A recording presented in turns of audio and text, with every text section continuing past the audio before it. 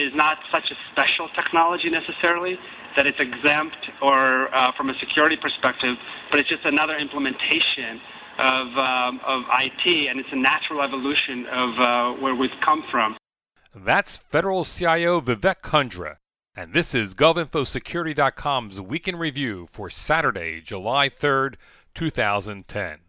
Hello, I'm Executive Editor Eric Chabrow. The House Committee on Oversight and Government Reform held a hearing on Thursday on the benefits and risks of cloud computing in the federal government. Among the witnesses, Federal Chief Information Officer Vivek Kundra, who told lawmakers that cloud computing isn't necessarily more or less secure than other technologies. Kundra said greater bandwidth access, better processing power, and cheaper storage make cloud computing a very attractive computing alternative for the federal government. For now, you're able to provide services in a centralized fashion that you couldn't before, but you still have to take the appropriate security safeguards. That's one of the reasons we've charged NIST with making sure that we're convening the right folks and that agencies have to comply with current statutes and security policies. But the Information Security Director at the Government Accountability Office, Gregory Wilshusen, offered a more cautionary view of cloud computing.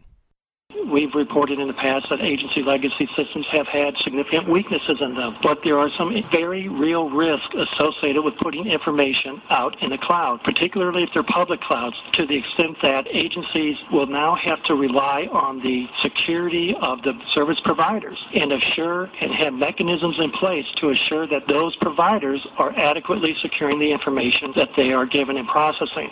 As June drew to a close, two big cybersecurity announcements came from the White House. First, Cybersecurity Coordinator Howard Schmidt unveiled a blueprint to create an online environment where people and businesses can complete transactions in confidence. The National Strategy for Trusted Initiative in Cyberspace details the goals to create an identity ecosystem where online transactions can take place in an infrastructure where participants trust the identities of others while maintaining individual privacy. Also, OMB Director Peter Orszag announced the lifting of a decade-old ban on federal agencies from using cookies, those small pieces of browser software that track and authenticate web viewing activities by users. The new Office of Management and Budget guidance requires agencies to make it simple for users to opt out of using cookies. The Federal Information Security and Privacy Board last year called on OMB to require agencies to offer users an opt-in only provision, but its chairman, Dan Chenok, says he's satisfied with OMB's guidance. The way they structured the provision is consistent with the tenor that the comment came in last year. The opt-out needs to be very explicit, and the person needs to have full understanding of the choice they're making. And that's really the issue, is making sure that the person knows the choice they have and has the facts to do something about it.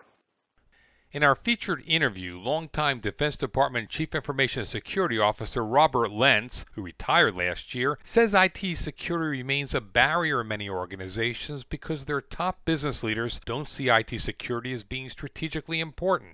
They still look at it as a purely IT problem and not really a problem that really can very easily take over the entire operations of a company or an enterprise, so it really needs to be much bigger than the way it's being treated.